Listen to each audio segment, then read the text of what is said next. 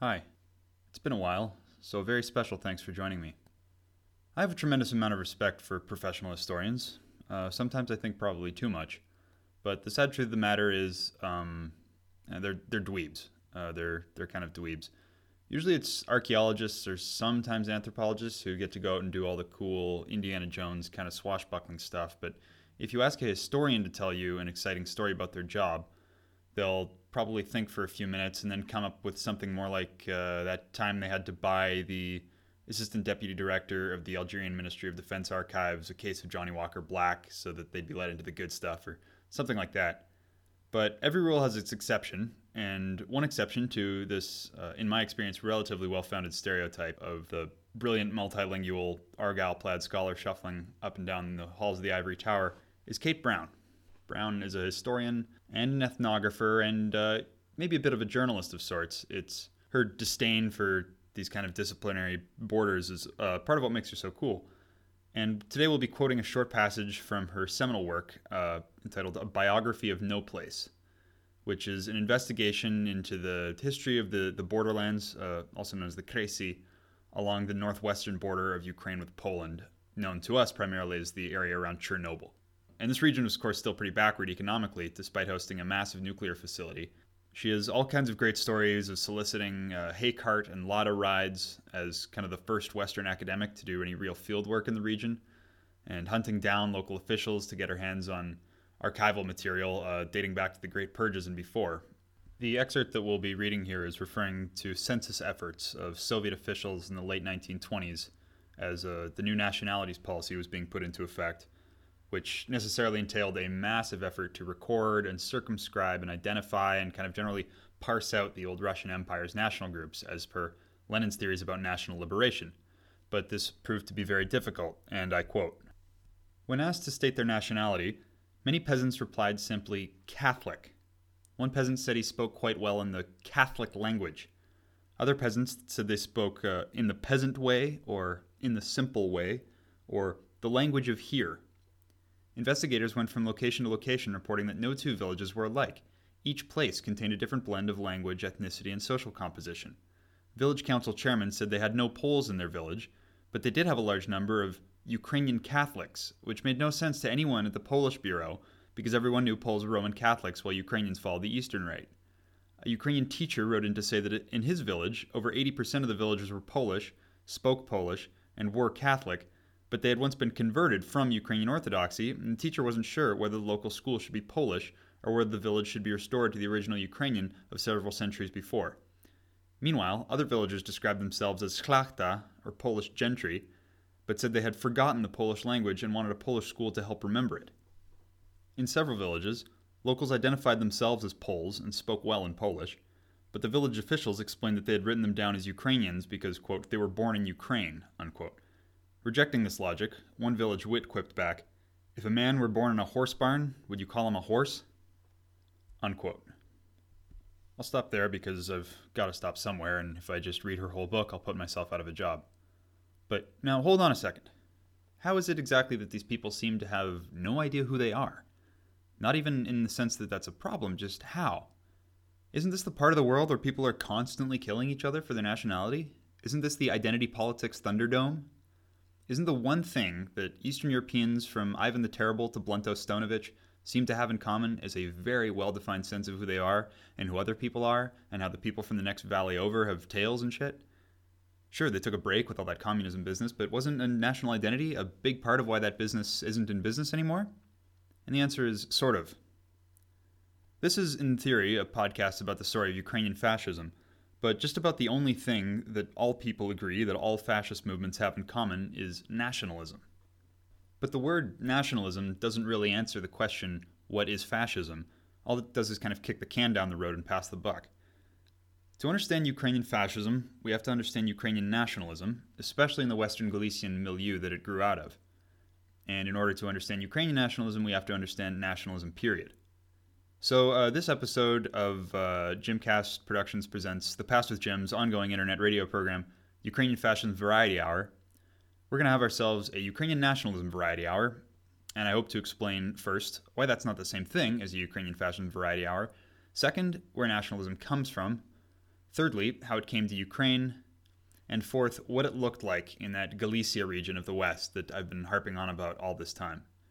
Anyway, that's a pretty tall order, and I am 0 for 1 with episode plans so far, so better get started.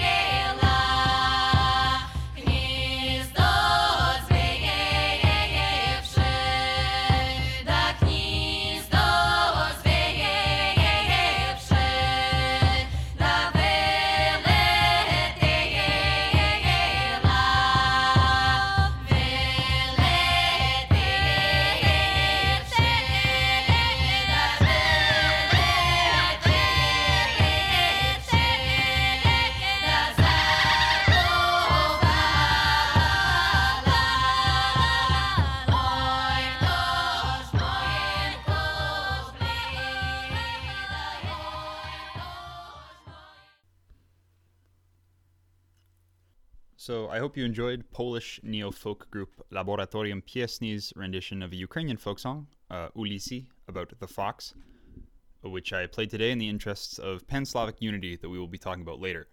I hope you're also enjoying the sound of my voice, which is slightly different than it's going to be in a moment, because this is the first episode that I've had to record outside of the confines of my own domicile, for the reason that I have a new domicile and it's too noisy. Unfortunately, what that means is that I didn't get to do all the retakes and patches that I would normally done under different circumstances, so this is Jimcast with 15% more sentences beginning with and mumbling and trailing off into nothing. But, as I keep telling myself, it's free. And without further ado, your announcer. So, nationalism. Been in the news lately, hasn't it? Oh, it's enough of that. In the West, nationalism, with Dr. Evil scare quotes, is pretty amorphous because it means so many different things to so many different people, and even though some like what they think it is, and some don't like what they think it is, almost all the things that they think it is are bad anyway. So we should actually start with a definition, with a bit of a what, just to give ourselves some structure, And I think probably the best broadly acceptable definition of the phenomenon is the belief in the convergence of the national and the political, or as famous philosopher or something, Ernst Gellner put it, nationalism is, quote, primarily a political principle which holds that the political and the national unit should be congruent, unquote. That sounds like some mix of blindingly obvious and pretty useless, but we're going to keep coming back to it because it isn't. The reason it has to be so generally defined is because that's more or less where the similarities between nationalisms and nationalists end, since there seem to be as many different types of those as there are grains of sand on a beach or stars in the sky. This being a political category that includes Hitler and Fidel Castro and Donald Trump and Thomas Sankara and President Xi. For instance, we'll be learning a lot about Ukrainian fascists, but many of their most vociferous opponents, like Ukrainian Bolsheviks, will also be nationalists of a different sort. These different flavors of nationalism usually get put into categories like civic nationalism, which I'm sure you've heard of, which is often put in direct contrast to ethno-nationalism, usually along the lines of good Western versus bad Eastern modes of thought, which goes all the way back to, those good democratic Greeks fighting those bad tyrannous Persians, all that shit, which is also why, and this is interesting, when Dave calls me a Nazi, he's actually doing Orientalism to me, which is, of course, ironic. Anyway, there are a lot of different kinds, because that belief that the political and the national unit should be congruent is going to take a different form depending on the circumstances of each of those units, which is how we get into that East versus West contrast. Very roughly speaking, or as Trilburn would put it, to generalize wildly, In the West, you get these strong centralized governments, West meaning Western Europe, that take hold beginning in the late medieval and earliest modern periods. And these centralized states become the primary vessels for politics in those countries over the rest of the modern period. Now, the process of culturally and linguistically and politically homogenizing every part of those large countries is obviously something that takes a very long time and leaves gaps like the Basques or Wales or Brittany. But it is, it's happening, and that changes what nationalism looked like when it does show up in those places. The most famous description of the form that nationalism takes in Western Europe is an essay called "What is a Nation?" by a guy named Ernest Renan, who describes the political nation as a daily referendum of a group of people deciding whether or not they want to keep living together. And that description is a pretty good encapsulation of what some people have called civic nationalism, the basis for which is, in theory at least, often constitutional and has to do with shared loyalty to a political community and isn't necessarily so dependent on ethnicity or language or what have you. Civic nationalism, think of Parisian National Guard units marching out of Paris to fight the Prussians, singing the Ça ira, or the Declaration of Independence in the United States, or the British Parliament singing God Save the Queen, or even the multiculturalism brochures that the Canadian government gives out to immigrants. Now, you may be thinking what a lot of people start thinking when they heard this formulation of a non- or less ethnic form of nationalism, namely that identities like being Protestant or being white are actually very important to all these supposedly more civilized Western political communities. But unfortunately, you'll have to take it up with those people because that's not what we're going to be talking about here anyway. We are out east, and this is a part of the world that isn't governed generally by nation states. It's generally governed by empires. So thus, to put it very roughly, and to ignore some very serious exceptions, these Western European strong centralized states with either a state religion or a single widely accepted one, or in speaking roughly the same language or dialects of one, these states precede nationalism as a political ideology. And in the East, it's the opposite. Nationalism emerges despite, or maybe because of the fact that it's ruled by a few empires who preside over a plethora of different ethnic groups. So these nationalist currents were aimed less at strengthening an existing state or reforming it to more closely resemble the nation it ruled, as happened in the West, and more aimed at gaining autonomy and recognition and later on independence, from Poland to Georgia to Greece to Ukraine. And these movements are obviously threatening to their rulers in a way that, say, British nationalism during the same period never is. So to sum up these two flavors, I hope we've given enough context not to totally reinforce the 300 vision of history, but Western European nationalism is boring and tastes like the paper and ink that you'd write a constitution on, and Central and Eastern European nationalism, because of those historical circumstances, is exciting and tastes like blood. If I was you, I'd be thinking this is all well and good, different flavors of nationalism. I get it, but you started out with the definition of it as being the idea that the nation should be the base unit of politics, but you haven't told us what a nation is. So shouldn't you have kind of started there and then worked forward to the ideology that springs from it? And the answer is no. Because as a general rule, nationalism precedes nations. Repeat for emphasis, echo effect. Nationalism precedes nations. It's nationalism that forms people into these nice, tidy groups of people that you can draw little lines around and put into little categories like those Soviet census takers were trying to do, not the other way around. It sounds a little counterintuitive that you would come up with an ideology based on something that didn't exist yet, but it's not, and I'll tell you why. Most people who study national movements and nationalism have landed on agreeing, after all this time, that the nation is socially constructed. Which doesn't mean it's not real, only that it's made consciously and semi-consciously by people as opposed to being simply found out there in nature, right? Like gender.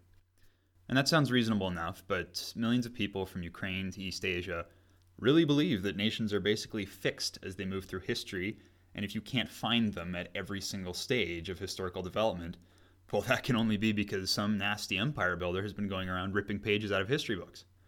And you get echoes of this in books that mention discrete groups like, say, Ukrainians, as having defined common interests and identifiers back into the Middle Ages before any group called Ukrainians ever existed in anybody's mind. But I think some people, especially on the left, tend to swing the pendulum too far to the opposite direction and pretend that we all lived in virtuous harmony, sans tribalism and all that bad stuff, until nasty capitalist modernity pitted us all against one another. So I want to emphasize here that nations being socially constructed does not mean that large identity groups are new or that people didn't identify with kindred ethnic or linguistic or religious or ethno-linguistic groups before modernity, even within the political sphere. While I was avoiding doing this, I was reading a good book about the Holy Roman Empire called Heart of Europe by Peter Wilson. And he had a good bit about how this cleric and chronicler Thietmar of Merseburg, writing way back in the 10th century, goes on and on about how the Swabians are cunning and Bavarians are greedy and Lorrainers are quarrelsome and prone to rebellion and Saxons are too loyal and trusting and let their rulers abuse them. And, even if he's only going 2 for 4 there, we can readily see that group identity is far from a modern construct. For instance, in the medieval university in major urban centers, students would be organized into nations based on their region or group of origin, which they still do in some places, although it's more of a fraternity-shaped thing now. The Crusades are full of the Gascon commanders bickering with the Bretons or the Normans or the Provençals and that sort of thing. I mean, you can go back to Cicero's letters and read him doing the whole, check this out. Samnites drive a car like this. But see, Illyrians drive a car like this. It's really as old as the hills. Even ancient Greeks themselves make it very clear that they have an identity as Greeks, beyond just being Athenian or Theban or Corinthian or whatever.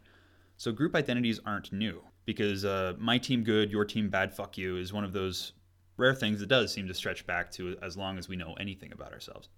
But the key difference between some kind of national identity versus nationalism is that when Cicero or our friend Thietmar or the rowdy students of Charles University talk about group differences, it's anything but self-evident to them that such groups should be the building blocks of politics, or that they should only rule themselves, or that lines should be drawn around all the different language groups, or anything like that.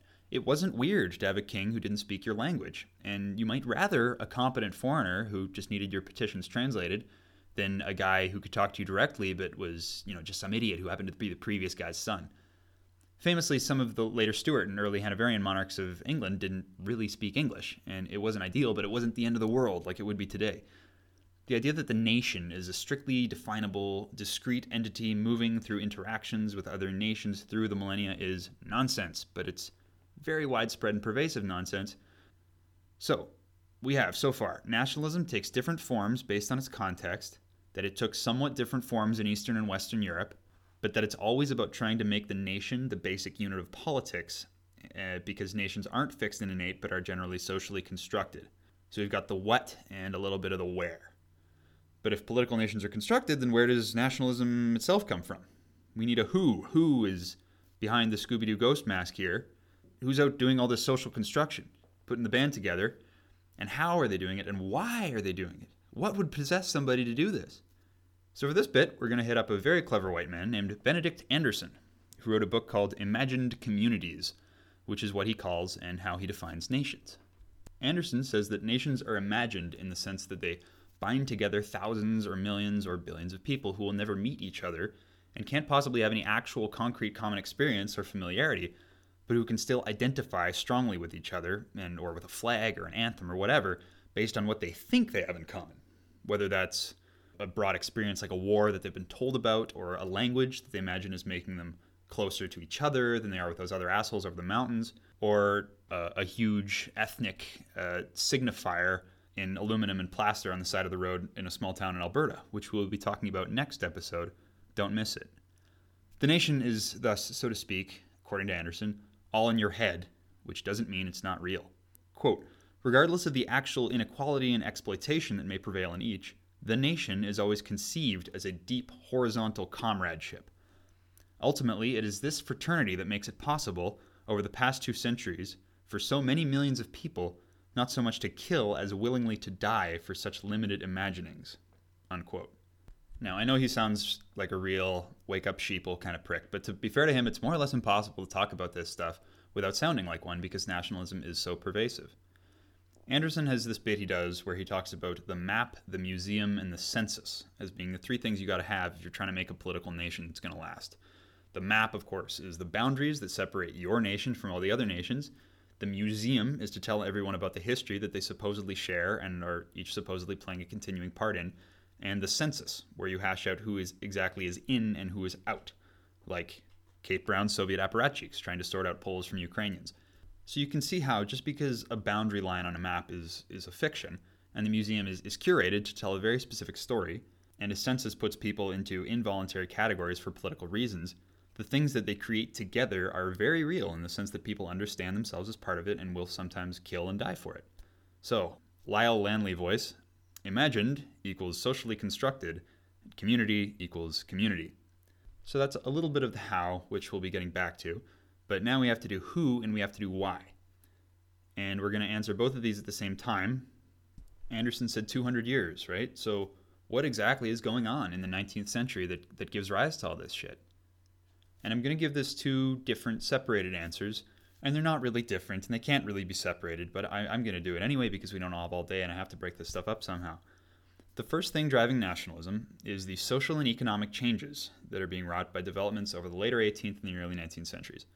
This is an age where political power is getting further and further away from the average person. Even sometimes as they're getting more and more of a voice, the power itself is further and further away. Instead of your political existence starting and ending basically with your landlord, now your landlord and maybe his landlord, depending on how many levels of that shit there are where you live, they both have to answer to an increasingly strong centralized state and possibly an absolute monarch, and that monarch's officials scurrying around on their behalf. So while state sovereignty as we understand it today is starting to take its shape, it's getting at once more immediate in the sense that it's expanding and it's doing more stuff like building schools and recruiting more soldiers, and more distant in the sense that every important decision that affects you is potentially hundreds of kilometers away, somewhere you've never been and whose language you might not even speak. At the same time, there are more of you, by which I mean that the population is rising fast. Drawing here from the Madison group of economists at the University of Groningen, the population of Europe is about 100 million in 1700 and takes until 1820 to get to about 170 million. But by 1870, Europe has about 240 million people, which means it took 50 years to increase as much as it had in the previous 120. There's a lot of reasons for this. Medicine is getting better. The potato is really taken off. We're not going to talk about any of that.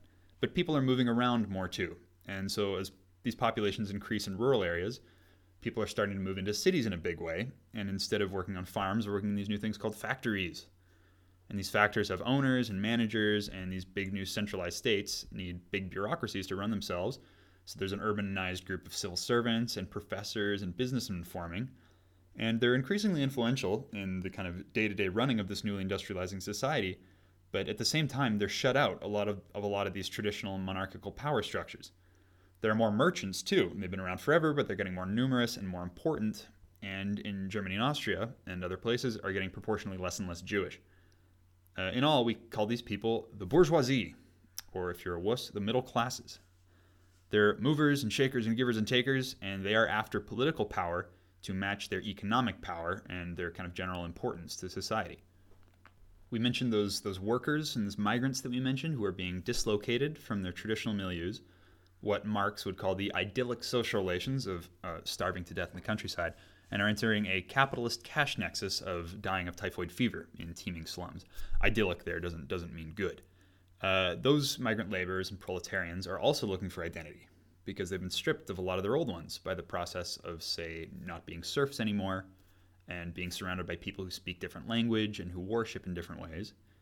At the same time, more and more of both of these people are learning to read and write, and they're building schools to teach their kids to. So we can say, again generalizing wildly, that these social changes are a fuel for which a bunch of cultural and intellectual changes are going to become the spark. Okay, who and why? So we've done some base, now we're going to do some superstructure. We all know about the Enlightenment, right? Very euphoric time. A lot of gentle sirs posting back and forth about how if they were in charge, they would simply organize society according to facts and logic, defeating superstition easily. While there are quite a few nobles involved in this movement, the core of these kind of Enlightenment thinkers are those emerging bourgeoisie and middle classes, or in the East, the intelligentsia, which is a word we'll get into later. They're kind of the driving forces behind these intellectual changes, and they've been getting a pretty bad rap lately, but I think you really got to put yourself in their shoes. One of the reasons that so many people are looking for a new identity beyond just Christendom is because these Enlightenment philosophers are working hard to challenge, but in some cases to outright destroy these older kind of medieval institutions of church and state that were such a hotbed of identity for people. Of course, Dennis Diderot has that great line about how mankind will not be free until the last king is strangled with the entrails of the last priest.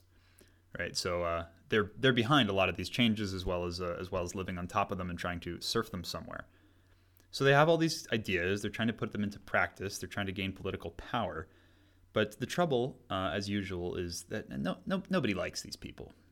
So they start flirting with something called enlightened absolutism, the belief that, maybe if we could just get the right guy in there and he listens to us, we could do all this sort of stuff from the top down. So somebody like Voltaire will end up hanging around the court of Frederick the Great, trying to steer him in an enlightened direction.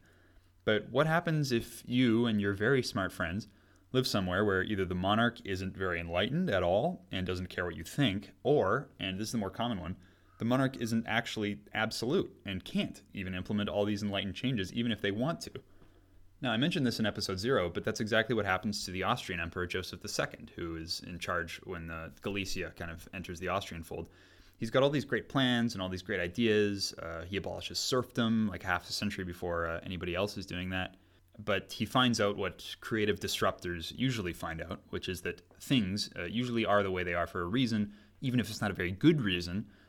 But that doesn't mean you can't just go off on your own and change everything. Nobles and guilds and clergy and royal family and foreign powers be damned. So his best laid plans wither and die on the vine, and he said before his death, apparently, "Let my epitaph read, here lies Joseph, who failed at everything he undertook." So, a little dramatic. But serfdom is reestablished after he dies, and it'll stick around for another half century. So this enlightened absolutism stuff isn't as easy as it sounds. So you remember how I said centralized states precede nationalism in the West, right? So say you're a very enlightened French liberal gentle sir in 1789, and you have all these great ideas. But like I said, they are fanciful notions. They're floating around these salon coffeehouse circle jerks that you have with your friends. How are you going to put them in practice when the king either doesn't care for them or just can't manage it? On what grounds? By what authority are you going to get your praxis? What if there was something above the king that was more powerful than the king that the government should be responsible to? How about the nation? Think of the English Civil War when they put Charles on trial and he doesn't enter a plea because he says, by what authority does this court even in session? And it's just crickets. And it's very embarrassing, so embarrassing that they have to chop his head off. But the French revolutionaries, when they get asked the same sort of questions when they're putting the king on trial, they have that answer. The nation. When push comes to shove and shove comes to guillotine, this still pretty half-formed notion of the nation, as represented by, surprise, surprise, you and your friends from the salon and salons across the country, you're the nation. Anyway, it becomes the basis for popular sovereignty, and it's informed by old Roman notions of power getting legitimacy from the Senate and the people, because all these euphoric lawyers are also, of course, Roman statue-abbey guys, and they all want to fuck Cato the Elder. And this nation shit, after some pretty bumpy early days, actually turns out to be a pretty useful thing to invoke to mobilize, say, hundreds of thousands of soldiers, which makes sense, because who wants to go die for the king? I'd rather die for the nation. You're the nation, I'm the nation, we're all the nation, whatever that is. No one knows what it means, but it's provocative. No, it's not. It's gets gross. the people going. It's No, disgusting. that's enough! I'm so sorry. So this notion of nation explodes out onto the map at the bayonet points of the French Revolutionary and later the Napoleonic armies. A good illustration of its new power is that when Napoleon crowns himself emperor, he's not emperor of France, like Louis was the king of France. He's emperor of the French. Napoleon is maybe the greatest creative disruptor of all time, and everywhere he goes, he tends to empower those people who are sick of their old, desiccated monarchies and are looking to the nation as a new principle for organizing politics, in that convergence that we use as a starting definition. And even where he doesn't actually go, he inspires. Hegel, of course, calls him the world spirit astride a horse or something. And the image he presents of a nation in arms as not only desirable and enlightened, but seemingly unstoppable, it sparks something in the educated circles of Europe, because they're all looking at the French and saying, I'll have what he's having. At the same time, the reaction to Napoleonic invasion and occupation causes a lot of soul-searching. Everywhere in Europe that he invades and occupies, so practically everywhere, it's starting to look like only nationalism can beat nationalism. So Germans and Italians and Austrians and Hungarians start to pay special attention to their kind of cultural heritage and their ethnic history, whether real or imagined, in response to this French nationalism that's marching in force down the street outside. So among the learned people of Europe, the imagined nation becomes both a political principle and an organizing force. And it gets this deep legitimacy in hearts and minds because it's got this powerful appeal to tradition and these shared historical bonds. So that's why. And then how. So you're trying to turn your nation into a political force, which means you've got to socially construct it from the ground up, brick by brick, hard hat lunch pail stuff. Here we're going to bring in another smarty that you may have heard of, named Eric Hobsbawm, who separates the development of nationalist movements into 3 phases, because as Marxists, they love to separate shit into phases. They can't get enough of it. So we can term these the scholarly phase, the visionary phase, and the popular phase. The scholarly phase is all about ethnography, folklore. The visionary phase is about trying to spread that material and the vision of the nation that comes out of it far and wide, agitating a little. And the popular phase is when you and the fellas hit the barricades to do something about it. So let's talk about that scholarly phase, phase 1. So you're a young person with an education and you're interested in this stuff, and all you have on hand are a few medieval manuscripts and some old myths and legends, often in an older vernacular which nobody at your university speaks. So you're going to need to write a dictionary, but you speak a weird mix of languages at home, and German or Russian at school. I knew a guy whose grandpa, growing up in pre-war Slovakia, said something like he'd speak German at work and then Hungarian at the bar and Slovak at home, and that wasn't weird, right? It was normal. So you're going to need to go talk to some peasants. You're going to need to listen to their language, write down the words to their folk songs. You're not good enough. You need to get some of that raw shit, out there in the timeless countrysides of Bohemia or Ukraine or Germany or wherever. And you need to write some stories in this language. And you're probably going to want a newspaper and maybe some university classes in the language, and you're going to need to write a whole lot of history, some big old books on the story of your people specifically in the purer old days before these imperial interlocutors came and oppressed you. And often you have to do a lot of this stuff in secret, or at least very low key, because you can see how this would be threatening to a Habsburg or a Russian empire who's trying to circumscribe and control people's identities and control how they relate to their rulers. We should also mention an aside that this is the Romantic period in much of Europe. That's what's hot in the mid-19th century. It's in significant part a reaction to that euphoric Enlightenment and rationalism. It loves folk tales and folk songs and all kinds of stuff that seems to come from a deeper, darker place than the facts and logic types do. The only thing stronger than facts and logic is vibes, right?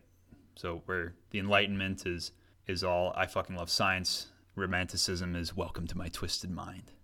So it pairs really nicely with this nationalist business because it's after these connections to something beyond the everyday, beyond the visible, in this case to the mythic nation. The nation as whole-ass vibe. This great big old cultural process of nation building, which encompasses kind of Hobsbawm first and part of his second stages, the scholarly and then the visionary agitation phase, it's usually termed national revivals. But if you're listening, you know that they're less revivals and more national constructions. The archetypal national revival is the Czech one, which is kind of the example. There you have these guys writing dictionaries and unearthing folk tales and trying to tease out something distinctly Czech and non-German from this, in reality, hopelessly mixed and cross-pollinated part of the world that Germans have ruled for centuries, to the point where it's common practice for Czech and German families to just swap kids for a while so they can learn each other's language for convenience in life. Nationalists, of course, hate this and oppose it vociferously. Czech attempts at uncovering, quote-unquote, the past, even going to forgery. 2 of the iconic discovered medieval manuscripts turned out to be fakes. But it didn't matter by then. This whole Czech nationalism thing is already up and running.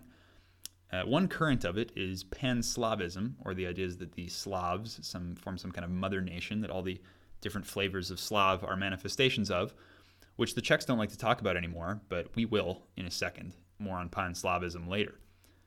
So, that, dear friends, is where nationalism comes from. So we've got a bit of a what and a who and a where and a why and a how, and that leaves us with a when. This is where we get kind of, I wouldn't say back to our narrative, but we get back to our subject. We've been talking in very broad terms, but it's time to bring it back to Galicia.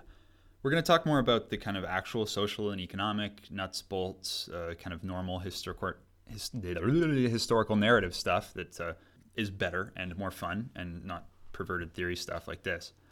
But that'll be for next episode. I've kind of separated the two, and we're going to talk more about nationalism in this one, and then about the base that all this airy-fairy intellectual stuff is happening on in the next episode. It ended up just being too long. Anyway, not a lot is going on in Galicia in the kind of French Revolution period, but over the border in the Russian Empire, some interesting stuff is starting to happen vis-a-vis Ukrainians and vis-a-vis nationhood. So you'll remember how I said that nationalism was often a response to Napoleon's conquest and also inspired by it? Well, it just so happens that one of the very first poems ever published in the Ukrainian vernacular is one from 1807 entitled, "Aha, have you grabbed enough, you vicious bastard Bonaparte?" Which is it's always nice to have a really on-the-nose example for something. And out here in the Dnieper region, central Ukraine, the steppe lands, the Black Earth, the classic amber waves of grain, the mythic past that Ukrainians reach for is the Cossacks and their short-lived hetmanate that we talked about briefly in episode 0 that's absorbed into the Russian Empire by this point. And the Cossacks are really the ideal mythic past for a nationalist project because their actual ethnicity is kind of weird and mixed and ambiguous, and they weren't really the most well-read guys, so you can put all kinds of words in their mouths. And their social organization was often at least pseudo-democratic, which is something that early Ukrainian nationalists talk about a lot, and they like to say things like, unlike Russia, we've never had tyranny like Ivan the Terrible, and unlike Poland, we've never had nobility. We're, more democratic, which isn't really true, but it does show you the ways that these people think. And end of the day, Cossacks are cool. They wear these big pants, these braids, mustaches. They're good at riding horses, women love Cossacks. So in 1798, a guy named Ivan Kotlyarevsky, he writes a version of Virgil's Aeneid, this kind of burlesque travesty parody, in Ukrainian, where the Greeks are swapped out for Cossacks and the goddesses are suddenly lusty village maidens. And even though it was kind of just a lark for him, and he doesn't really seem to have cared about politics very much, he seems to have started something. Because despite Ukraine being a relatively underdeveloped part of Europe, there is an intellectual market of sorts for Ukrainian content starting in the earliest 19th century. Something that contributes to that is around 1800, there are some probing attempts by the Imperial Heraldic Office. These are the guys who are in charge of who's allowed to display what coats of arms and stuff. This is what I mean when I say cut the Enlightenment guys some slack. This is a long time ago, especially in this part of the world. Some really medieval shit is still going on. Anyway, these guys in charge of this sort of thing are starting to question the rights of the Cossack-descended gentry to display their own heraldic colors and stuff. And they say that in Little Russia, Malorossiya, which is what they call the Dnieper region, and what a lot of people call it at this time, most people would call it Little Russia, Great Russia being kind of Moscow, Volga area. They say that there never was a genuine nobility. The idea being that these semi-democratic Cossack hosts and their leadership didn't constitute kind of a proper feudal system like Russia had. This, of course, causes a big backlash and a corresponding effort to investigate and compile historical sources to prove that, yes, we are really nobles and you should respect us as such. So much for that democracy shit, right? Anyway, the hetmanate, it only died out in the late 18th century, so these people know who they are, and they're spinning grandpa's stories about his grandpa into the national myths that we talked about. By 1830, a few decades later, there's a history of the Rus floating around, and it's really more of a political tract disguised as a history, and nobody to this day knows exactly who wrote it. But it starts getting passed around and read voraciously. And it presents the Cossack hetmanate as kind of a proto-nation of Ukrainians. And it talks about their great deeds and their feats of arms against bad guys who are almost always Russians or Poles or Jews, mostly Poles. And this is a time when Poles are asserting their nationality, and so are the Russians. The Russians are often doing that in response to the Polish nationalism in the part of Poland that Russia now rules. Anyway, the point is that Ukrainian identity in the Russian Empire is... These people are trying to kind of push it up the middle. The next few decades, it sees kind of this steady climb in interest and more writing in the language that we call Ukrainian today, but was widely referred to, like I said, as Little Russian at that time. You have grammar books written, and then you have a group called the Kharkiv Romantics that have some short stories and some folk tales. And before you know it, you've got a healthy intellectual current of generally anti-Polish and often also vaguely anti-Russian Ukrainian patriotism among the intelligentsia of the Dnieper region. And that's a word I promised I would explain, so I'll do it here. I mentioned how the chattering urban classes of Europe that are the font of all these intellectual movements are usually called the bourgeoisie or sometimes the middle class, blah, blah, blah. But that's a description from a Western European situation that's seeing these classes' rapid growth as really intrinsically part of the Industrial Revolution, so we can think of them in kind of more of these economic terms as the beneficiaries of that explosion in economic activity, and whose economic importance, like I said, it's out of whack with their political influence, blah, blah, blah. In Eastern Europe, on the other hand, this class tends to be smaller, not surprisingly, since the East is industrializing later and slower than the West. So what educated urban people exist tend to be slightly less of an economic strata and more of a smaller and arguably more insular group that's centered around administrators and tertiary education. And it gets to be known as the intelligentsia.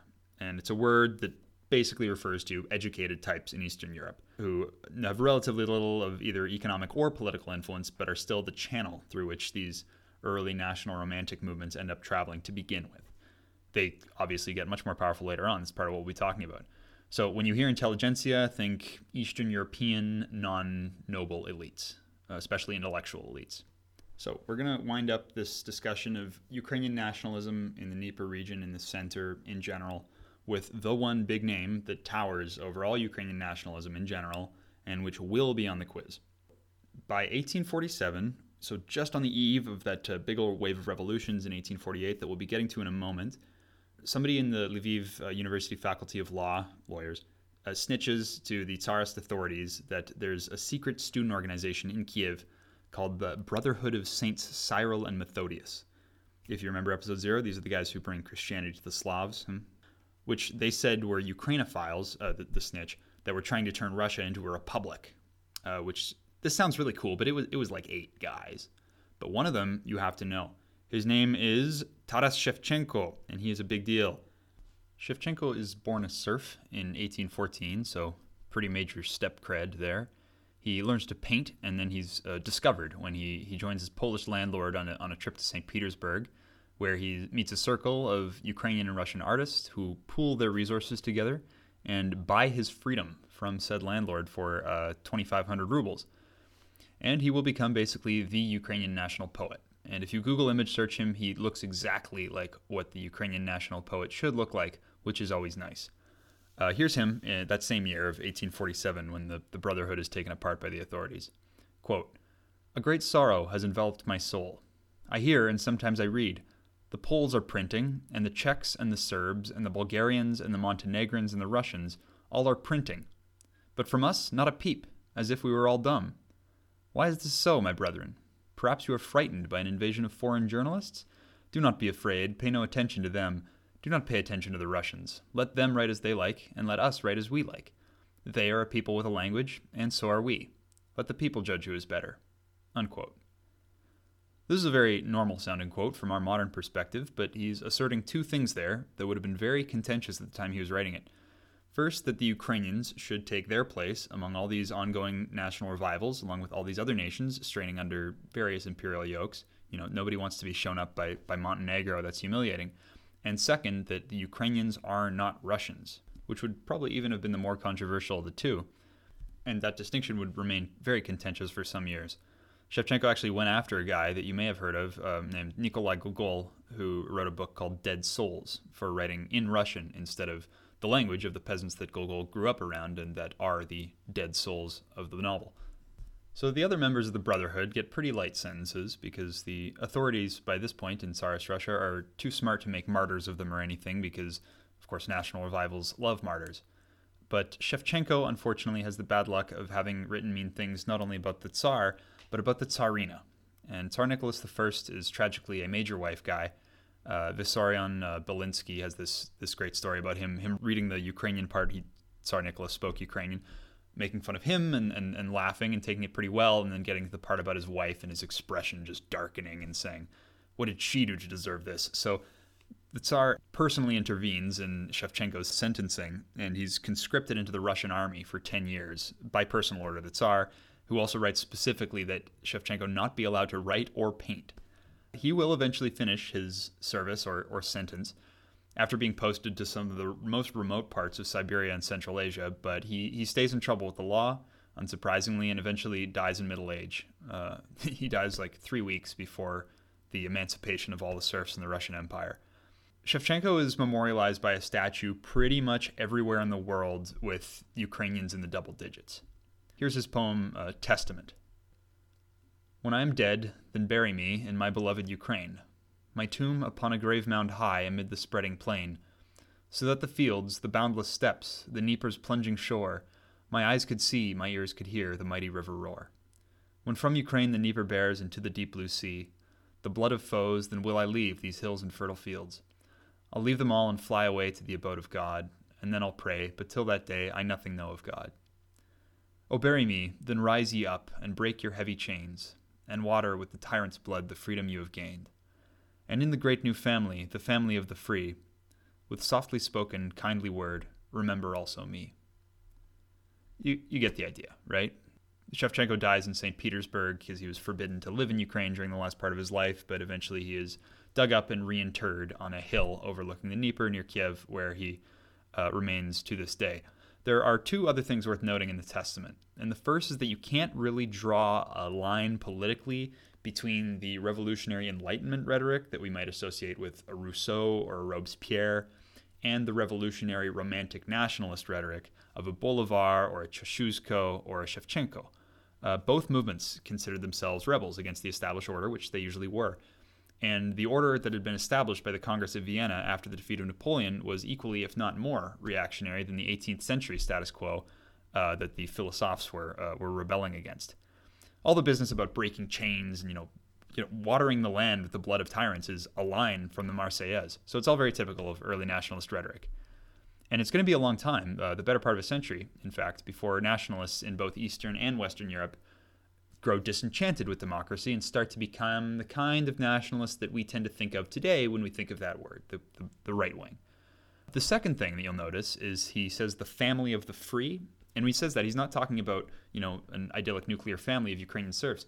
He's talking about a family of free nations, which is also something very typical of nationalist rhetoric, like he called out to the Serbs and the Bulgarians in that earlier quote we had. This fight for freedom is often cast not just in selfish and immediate terms, but as part of a broader fight for freedom across different nations. For instance, the Poles are always saying that they have a special destiny, that they'll be the first to break themselves free and then they'll help everybody else along, that sort of thing. And it makes sense that there would be this kind of cross-pollination and this spirit of solidarity because a lot of these different nationalist movements are chafing under the same imperial governments. So it's only logical that, say, a Czech and a Hungarian nationalist would be able to find common ground.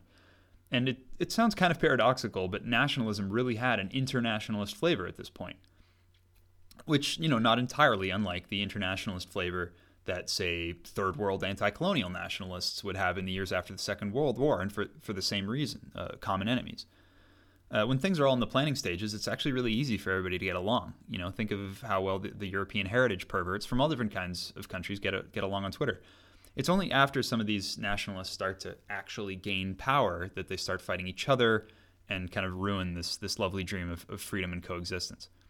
In fact, what Shevchenko and most other people like him, especially those in Russia, were advocating for when they bothered to get specific about those sorts of things, these are artists, they're notoriously vague, wasn't so much political independence as it was like recognition and federalization as part of some kind of either pan-Slavic brotherhood of nations that'll be under one umbrella, but with an autonomy that the Russian Empire denied them, or something along those lines.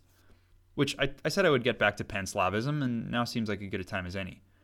Pan-Slavism is pretty difficult to conceive of in 2020. The relationships between Slavic peoples having been what they've been for the last 100 or so years. But it was a very strong force, at least in intellectual circles, during the 19th century and well into the 20th. We talked about the opening phase of nationalism, wherein ethnographers and folklorists would go to the countryside to try to kind of latch onto some deeper, purer, truer sort of ethnic identity.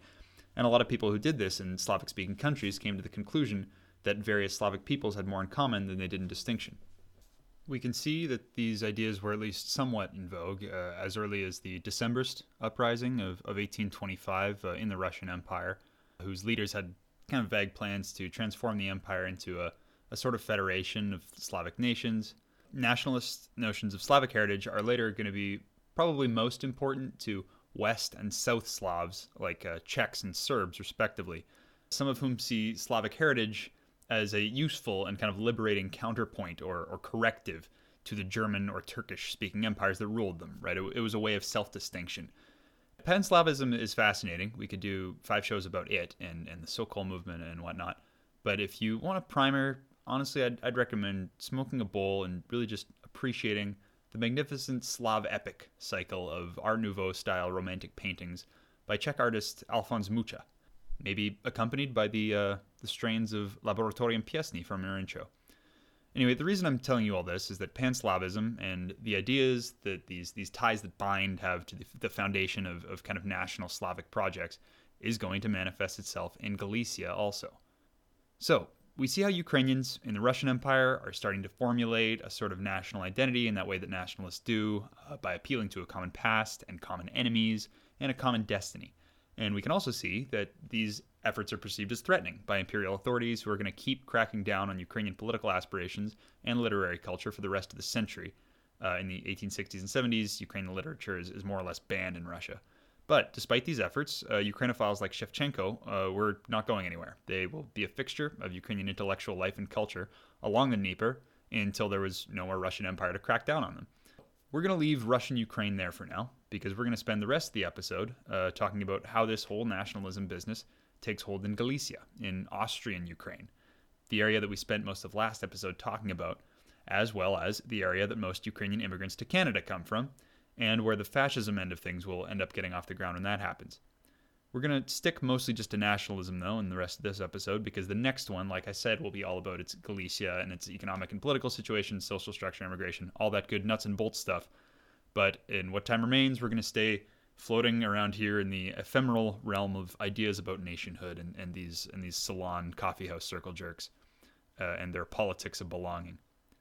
What we do have to talk about as regards Galicia, before we can talk about these various competing national movements, is that it's a pretty backward place, not just economically, socially, culturally, and of the different groups that inhabit Galicia, the Greek rite worshipping, Ukrainian-speaking population is the most backward of all.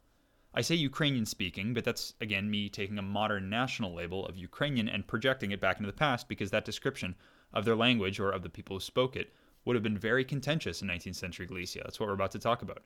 Especially earlier on in the century, the people who spoke a language similar to Ukrainian and Russian and who worshipped in a way similar to Ukrainians and Russians weren't called Ukrainians at all. They were called Ruthenians or Rusins on account of that cultural heritage of Rus that they shared with Russians and Central Ukrainians. So from now on, when I use the Ruthenian, you'll know who I'm talking about. I'm talking about the Eastern Rite worshipping or Greek Catholic Ruthenian-speaking residents of Galicia. Not Polish, I guess, would be another way of putting that. So last episode, we talked about how Galicia had been ruled by the Polish and how most of its nobility was still Polish and its kind of elite of all kinds. So the intelligentsia of the area by the early 1800s was accordingly almost entirely Polish-speaking. And to the extent that any kind of Ruthenian intelligentsia existed, it was pretty much entirely composed of the clergy, because the clergy were the only ones who knew how to read. It's pretty much that simple. And since these are Greek rite clergy, they're allowed to marry and have children, which they do. And since their flocks speak Ruthenian, they have to learn to read and write it. So they receive some of the only education that's available to young people in Ruthenian. But that gets a reputation as a peasant language, because it is.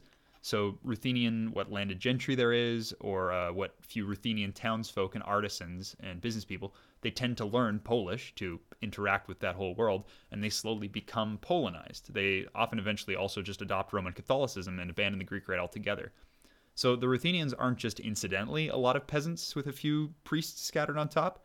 They're, in a structural sense, peasants too, because in many areas, being a peasant meant that you were Ruthenian just as much as being Ruthenian meant you were a peasant. Another way we could put it is that there's kind of a brain drain of Ruthenians to Polish culture. So Ruthenians are poor and backward, and what few cultural elites they have are clerical, which, with a few historical exceptions, also means that that elite is staunchly conservative and almost uniformly distrustful of all this newfangled shit about democracy and the nation and what have you. When it comes to Ukrainian clergy, Manuel Hidalgo or Camilo Torres, these guys are most decidedly not. If you wanted to talk about nationhood and culture, besides the minutiae like alphabets and calendars and church liturgies and the sort of things that these people are concerned about, you're going to have to do it among the Poles. Because while Polish nationalism is building and growing, Ruthenian nationalism doesn't really exist yet. In fact, in some ways, the Ukrainian language in Galicia is actually in decline. In 1809, for instance, the only institution of higher learning in that language, established by our unfortunate friend Emperor Joseph, that institution is disbanded. And it's not because of like a crackdown by Polish gentry or by Austrian authorities. It's actually by demand of the Ruthenians, who said, okay, well, if anybody who's anybody in this Habsburg Empire speaks German, it's discriminatory to teach us in this useless peasant language because it restricts our opportunities and we want in, so give us German. But as these newly German-speaking Ukrainian students go on to study in German universities, especially in Vienna, they meet other Slavs, like Serbs and Croats and Czechs, and they become aware of this relative dearth of national feeling in Galicia.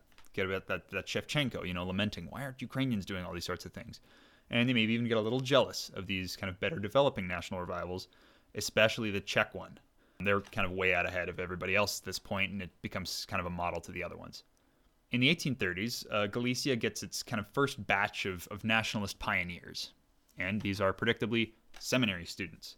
They're inspired by these other examples, and they get in their heads that they're going to start writing and compiling psalms, phase one stuff, poems, stories, and not only in the Ruthenian language, but also in the Cyrillic script, which is a big deal at this time because Polish and German are, of course, written in Latin script, so trying to write in Cyrillic instantly identifies them, to some extent, with that kind of pan-Slavic, vaguely anti-Austrian project that's taking root in Bohemia and elsewhere that we talked about earlier. So they're setting out to write a national literature of a nation that doesn't really exist, using an alphabet that hasn't been used much before to record the culture of a people who mostly don't know how to read, which sounds pretty insane, which I suppose it was, but you've kind of got to admire the audacity on some level. Anyway, the local clergy looks down on this enterprise, sees it as disruptive and misguided. One cleric calls it, quote, undignified, indecent, and possibly subversive, unquote. Think about how hard it is to get a kind of a national movement going when the people who can read think like that. Nevertheless, they persisted. The local clergy blocks publication, so they got it published in Buda, half of what is now Budapest, and tried to smuggle a few hundred copies back home, nearly all of which were immediately confiscated by the police. The police chief of Lviv, or Lvov in Polish, or Lemberg in German, it's the biggest city in western Ukraine. It's the only city in western Ukraine. Anyway, the police chief is quoted as saying, quote, we already have enough trouble with one nationality, referring there to the Poles, and these madmen want to resurrect the dead and buried Ruthenian nation, unquote. Which, as a quote, that sounds kind of a little too nice and villainous and mustache twirling to be true, but it comes from a Polish guy writing under communism, so it's not some kind of Ukrainian nationalist thing. Anyway, make of it what you will. If you remember Hobsbawm's 3 stages of nationalism we talked about earlier, this is, like I said, clearly the first academic folkloric stage, where it's, about gathering things together and binding it together in a book that looks a little bit like a nation.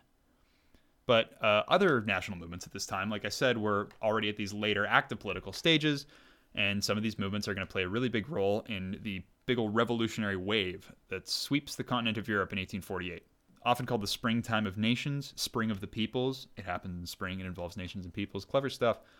Dozens of different European countries see liberal and democratic and generally popular nationalist rebellions against the old order. France ends up abolishing their monarchy, but other than that, these uprisings are mostly defeated. The worst defeated are the somehow always restive Hungarians, who made such a run of it that the Austrians actually had to call in their imperial brethren in Russia to send in their army to crush the Hungarians. And in fact, there's a small community of maybe ambiguously Ukrainian-speaking people called Lemkos, and they live up in the mountains, and they stay kind of really loyal to this pro-Russian pan-Slavic ideal after everybody else that we'll get into in a second. And some scholars theorize that they were chafing under Hungarians the way the other Ruthenians were chafing under Poles, and so they loved Russians because they could sit at the side of the road and cheer on this Russian army as it came in to crush their Hungarian landlords. Anyway, like we've said, the national movement in Galicia, it's kind of sad at this point. But it has this gale force wind of change behind it now that has the effect of kind of galvanizing it somewhat. One member of the Ruthenian intelligentsia, who's writing about a quarter of a century later, he puts it like this, quote, we Ruthenians truly appreciated such freedom given to us, and leading our people were intelligent and responsible leaders who told our people, don't act crazy, don't rattle your swords, don't get mixed up in military units as some fickle Poles do, but be instead loyal to your monarch, unquote. Ukrainians are very, very, very loyal to the emperor at this time. It's more or less impossible to overstate just how much the Ukrainians love their emperor, right? Enemy of my landlord is my friend. The first real Ruthenian political body forms the Supreme Ruthenian Council, and it actually forms at the urging of the Austrian governor, who's a smart guy named Franz Stadion, who figures it's a better idea to get out ahead of all this nationalism stuff rather than have it done to you down the line. And, these Poles are really nationalistic and restive, so maybe if we, help the Ruthenians along their way to this nationalism, we can kind of play them off against each other. This is classic imperial stuff, right? You find a subjugated group and you give them a little bit of power against their subjugating group, and then they're your good friends, and you can keep everybody divided in line. The Austrians are really good at this stuff by this point in their history, right? They've been doing it a long time. It's like the British do in India. And for years after this, actually, the Polish people in Galicia are going to accuse the Austrians of inventing the Ruthenians, kind of implying that the whole business about there being a Ruthenian nation is like a psyop that's been cooked up in a lab in Vienna to undermine Polish nationalism. Front study on that governor, he also abolishes the corvée labor system and frees Ruthenian peasants from having to work for free for Polish landlords. You can kind of see this guy's angle. Pretty smart guy. You almost have to respect it. Anyway, this petition, it's about as loyalist and meek as you would expect from a lot of priests filling the vacuum of national representatives. And it asks for some reforms, many of which, of course, have to do with elevating the status of the Greek Catholic Church to put it on a level with the Polish Catholics and that sort of thing. Also includes, demands for more education in Ruthenian, and its most important demand, and it's one that's going to stick around until the war, which asks that the mixed Polish and Ruthenian Galicia be split into two provinces, one of which, the western one, that would be mostly Polish, and the other one would be mostly Ukrainian, right? Because as it stands now, the Ukrainians have a slight advantage in numbers, but it's not enough of a one to subvert the social order, and they figure that if their more Ruthenian part of Galicia were cut away, they could have a better run of it. It also, quite importantly, describes the Ruthenians as belonging to a greater Ruthenian nation, most of which lives in Russia, right? So now this is Ukrainians by another name. This council, they send their representatives to the First Slavic Congress in Prague. Very pan-Slavic stuff, where, that's where all the spiciest national revival stuff is going on. It's not really clear what the Congress is actually for or what its objectives are, but everybody's very excited to be there. Unfortunately, the Ruthenians, they end up spending most of their time squabbling with the Polish Galician delegation. Very unhappy couple at a dinner party vibes. And so to avoid them spoiling the evening, the heads of the Congress make them kiss and make up and make concessions. And, okay, you drop the demand for the partition and you recognize them as well. At this point, the Austrians, they shell Prague, they disband the Congress by force, and nothing is accomplished. However, like most 1848 goings-on, it turns out you can only put the cat most of the way back in the bag. So nothing concrete doesn't mean nothing. So these national movements aren't going anywhere just because their street barricades are breached. And the Habsburgs are so spooked by all this that they make a parliament. And they have elections with universal suffrage. Crazy stuff. And even though the Ruthenians are hopelessly disorganized, they manage to elect a few of their own. And the Ruthenian delegates, they argue valiantly in this really kind of neat Mr. Smichov goes to Vienna moment that Galicia should be split, like I mentioned earlier, and that their landlords should not be compensated as they're demanding for the abolition of serfdom. One guy, just a normal peasant, stands up and says, "Let the whips and knots that they lashed our tired bodies with be our indemnity payment."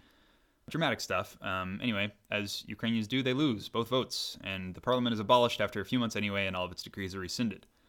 The empire, though, they decide that they're going to delegate some power to local elites to keep them all in line, which sounds great, except all the elites in Galicia are Polish. So we're pretty much back to the same old system of Polish domination as the nobles vie for power at the imperial administration. And this is why Ukrainians in this region love the emperor so much, right? Because usually what's good for him is good for them. So the Ruthenians, they're getting more and more loyal to the emperor, such that they become known by this nickname, the Tyroleans of the East. You know Tyrol, like the Tyrolean hat, like the guy with the feather in his cap and the big, mountain horn thing? That's like a part of the Alps where the Habsburgs kind of got their start. So they're kind of the only people that are capital A Austrian, when Austria is mostly just a corporate headquarters. Anyway, the idea is that they're super loyal, and the only people as loyal to the emperor as they are the Ruthenians.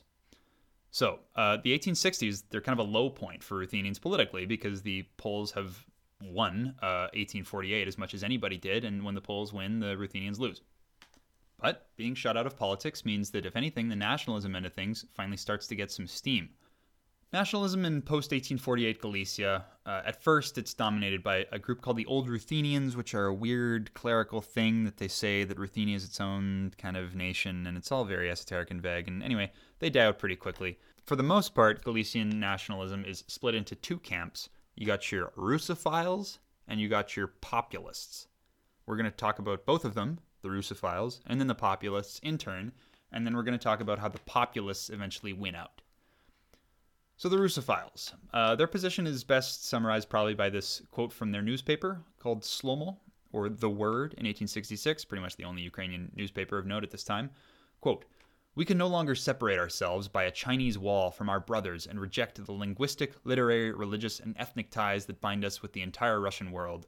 We are no longer the Ruthenians of 1848. We are genuine Russians." Unquote. These guys are the Rushaboos. They're like all weebs. They tend to have pretty reactionary views on everything.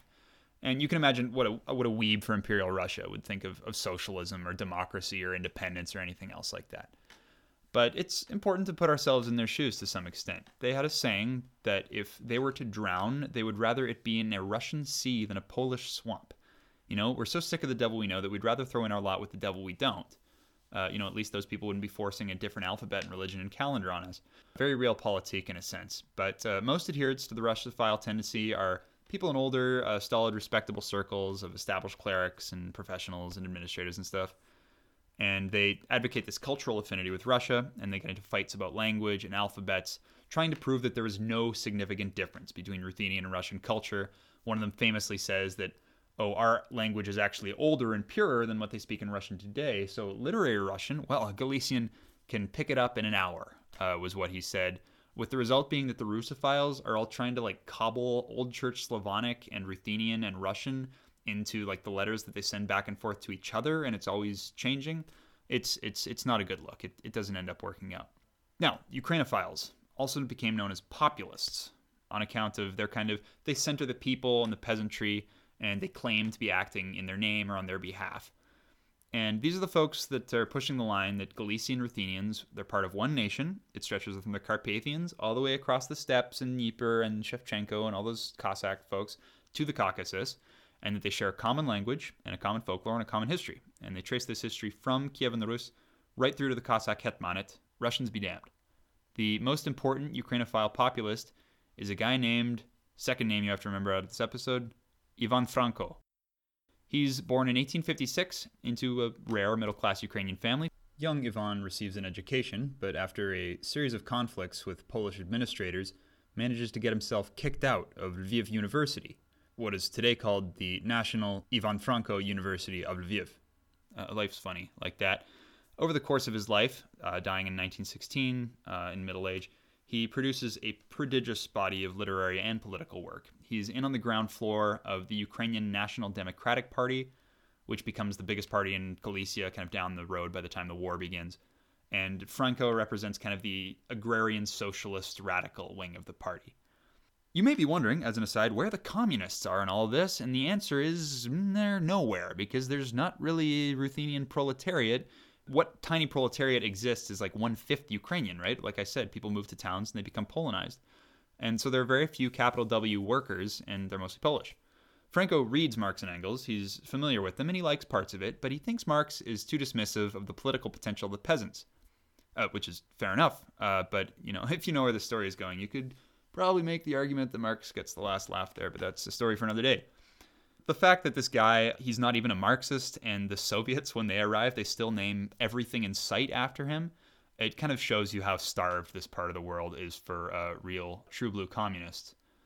Franco writes poetry, or true red, I guess. He translates Shakespeare and Goethe and Dante and a bunch of other people into Ukrainian for the first time. He also writes the first Ukrainian detective novel, which doesn't maybe sound like a huge deal, but you need to understand that this part of the world goes absolutely apeshit for detective novels. I don't know what it is with Slavs. I once walked into a hotel lobby in Lviv, and I spent 30 seconds staring at the TV and rubbing my eyes because I couldn't believe them, because they were playing Marple Mysteries reruns, dubbed into Ukrainian. So if anybody's wondering why that's still on TV, it's, I guess, because they're getting that sweet Ukrainian syndication money. Anyway, Ivan Franko, maybe do Slovaks watch Republic of Doyle? Anyway, Ivan Franko is the guy for Ukrainian populism right up until the turn of the century and after. So we quote Shevchenko, and so now we have to quote Franco. And this is from his famous work, Kamenyari, or The Stonecutters. The context for this is just the end, but he has a dream where he imagines himself as part of a chain gang in a rock quarry. Quote, "A solid highway we could build, so that following us, into the world, new life, new hopes might find a way.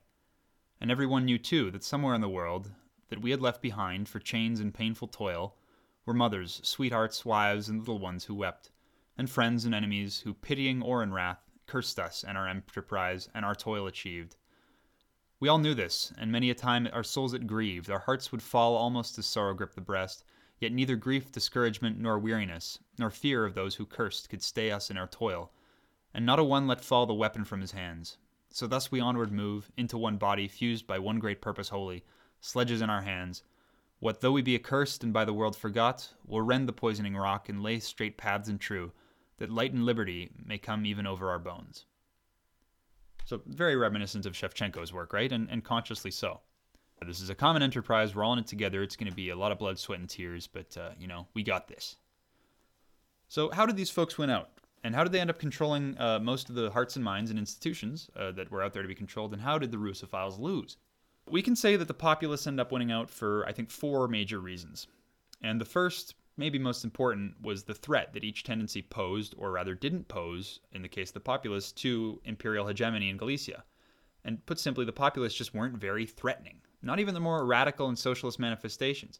The years after the turn of the century are a bit of a golden age for totally bonkers, batshit insane revisionist Marxist tendencies in the Austro-Hungarian Empire. Austro-Marxism, just Google it, honestly. But the point is that an agrarian, kind of non-revolutionary movement like the Ukrainian populace and even the radical Democrats among them, it wasn't really making anyone in Vienna lose any sleep at night. Not like Polish nationalism was, right? That's doing revolts all the time. There's armies attached to it. It's scary stuff. And it's not easy to fault the populace for their kind of general lack of a rabble-rousing temperament as the empire is concerned. Because, after all, they're populace. They're going out to the peasants and talking to them and, in theory, acting on their behalf. And these peasants are just as rabidly pro-empire as they'd been since the empire showed up and eased the yoke, sometimes literally, of Polish overlordship back in the late 18th century. So this is a really top-to-bottom pro-emperor province on the Ruthenian side. And it also means that the Russophiles were always very careful to circumscribe what little of a political program they had and assure everybody of how loyal they were. And this was just culture, nobody need to get upset. But when you're going around telling everybody how you're actually part of the brotherhood of nations of the much bigger, much stronger empire next door that keeps going to war with its neighbors, there's, just no way that isn't going to make people nervous. And it does. So the Austrians are eager to keep their Tyroleans of the East loyal, and they're worried about Russophile influence, potentially splitting Ruthenian loyalty. Which brings us to the second reason that the Ukrainophiles end up winning out, which is that Ukrainian and Austrian identities are compatible in a way that Russian and Austrian identities just weren't. Loyalty to Ukrainianism, it was loyalty to a national ideal that didn't necessarily have to conflict with the actually existing power structures. These are really oppressed people, right? They're not necessarily out for independence as a starting demand. This is kind of a colonial situation, but the Austrians, this is their model, right? You can be whatever you are and also a good and loyal Austrian. That's how they managed to survive as long as they did. Think of Kate Brown's Soviet peasants and how comfortable they are with having multiple identities that are based on local traditions and local history and often situational.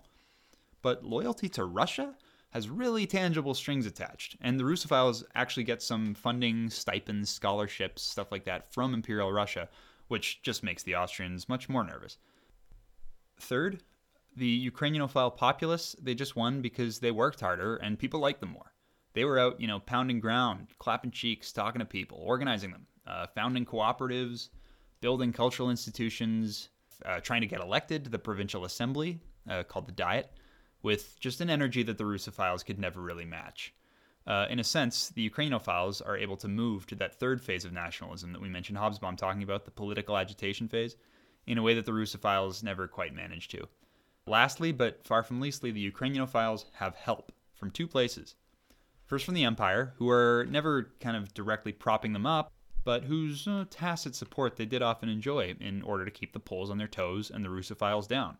And secondly, from other Ukrainian nationalists across the border. As the Tsarist authorities, they cracked down on Ukrainian nationalist currents in the 1860s and 70s in the Dnieper region, in the center. Some of that intelligentsia looks to Galicia as a place where Ukrainian culture and political agitation can continue under the comparatively benevolent Habsburgs. So the age of nationalism, as just a bit of an aside, is, of course, the age of national unification movements, right? Austria has just been booted from their holdings and their positions of influence in Italy by a nationalist movement that started in the northwestern kingdom of Piedmont. Piedmont became the driving force behind this unification and eventually ended up taking charge of the whole thing, right? The kings of Italy were formerly kings of Piedmont.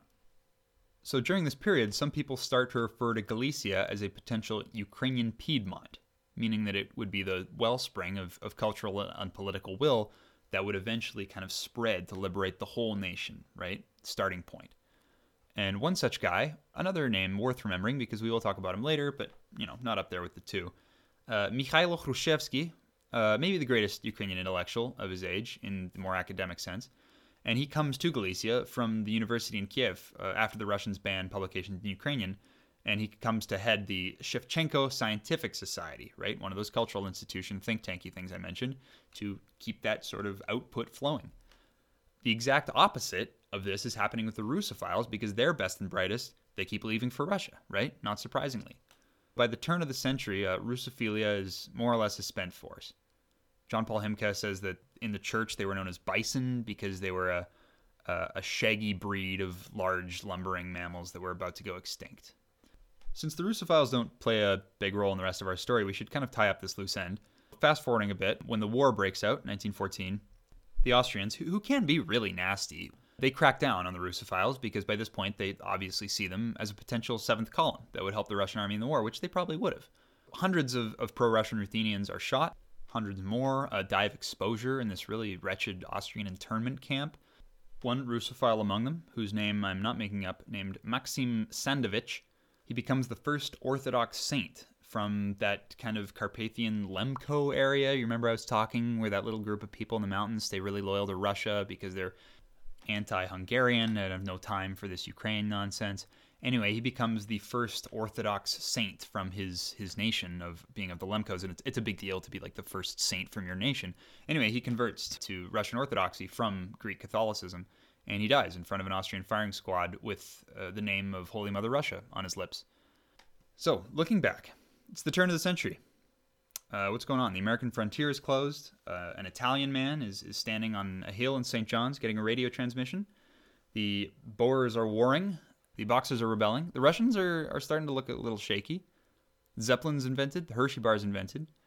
And the populists are consolidating their hold on the intelligentsia and some of the still dirt poor and starving population of Galicia. Really little has changed for them in all of this, right? Like I said, this is the ephemeral realm of ideas we're talking about. And the realm of ideas, it's, if anything, less important in Galicia than anywhere else in Europe at this point. Anyway, so what did we learn from this? This kind of jaunt through nationalism as concept, to nationalism in Ukraine, to nationalism in Galicia. What was the point? The most important thing is that in subtly spreading the glory of Ukrainian culture, in the immortal words of Taras Shevchenko and Ivan Franko, to a probably nefarious and possibly pro-Muscovite audience, the direct deposits that I get from glorious President Zelensky's Ministry of Culture for doing this show will keep hitting my account. So that's the main thing, but that's not the only reason. We started out with plain old exposition of where nationalism comes from and where Ukrainian national identity comes from, which I think is worthwhile on its own, and I hope you learned something from it. I certainly did. But I felt that I had to start there so I can get to what we've been talking about in the past half hour. The idea basically is that nationalism and national identity and nation itself are they're contingent and they're situational things. Kind of the number one scholar of Galicia, Robert Magoshi, he reminds us that it's not right to treat the Russophiles or even those old Ruthenians I mentioned as dead ends, right? In studying nations, we tend to forget that national history is usually written by the victors, like the saying goes. And it sounds obvious, but if it weren't for the really specific time and place, Western Ukrainian nationalism and, by extension, Western Ukrainian fascism would never have gotten off the ground. Modern nationalists, they need everybody to think that theirs was the only way, that they have some kind of unique claim, right? That every other way was either a betrayal or a mistake or a dead end or useless at best and treasonous at worst. That they have kind of a special destiny of national salvation that every other patriot who doesn't fall in line is actively impeding. And even with all these ineffectual book-learned types fighting tooth and nail to establish their own cultural turf, you still get people like Kate Brown's peasants, whose identity is a completely hopeless mishmash of different religious and linguistic and cultural currents. So nobody's nationalism project is finished, and it's due in 1918, and they're going to be violently docked late marks by about every single combatant in the Russian and Ukrainian Civil War. That didn't really work, but I spent like 5 minutes on it, so it's staying because I'm almost done. Anyway, I just wanted to show how much of a roll of the dice all this stuff feels like, and how many other places it could have gone under just slightly tweaked circumstances. I also wanted to end this at a time when Ukrainophile, agrarian kind of social democrats are the biggest show in town, and that nationalism isn't always just like a long march towards fascism. There's a reason that Lenin sees nationalism among the oppressed as a progressive historical force, and your average Ruthenian peasant, who we'll be talking about more next episode, was nothing if not oppressed.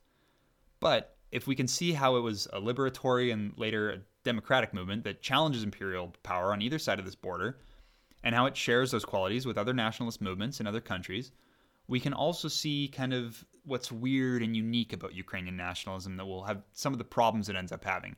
How it's got this insecurity kind of built into it by having to argue not just that Ukrainians should be autonomous, but that there are such a people as Ukrainians at all.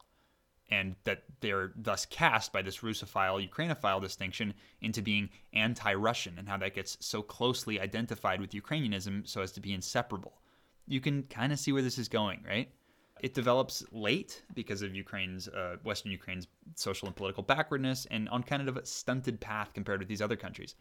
In summary, I think it's important to talk about these little intellectual ins and outs because the fascists that we're going to be talking about in future episodes, they claim a monopoly on Ukrainian nationhood and identity as part of their ongoing project to claim Ukrainians themselves, both at home and abroad in the diaspora. They need these things to be true, and thus we need to show that they're not.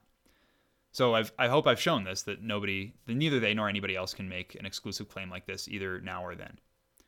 One thing that Ivan Franko's Democrats do foreshadow is being way too trusting of friendly German speakers in uniform bearing gifts for the Ukrainian people.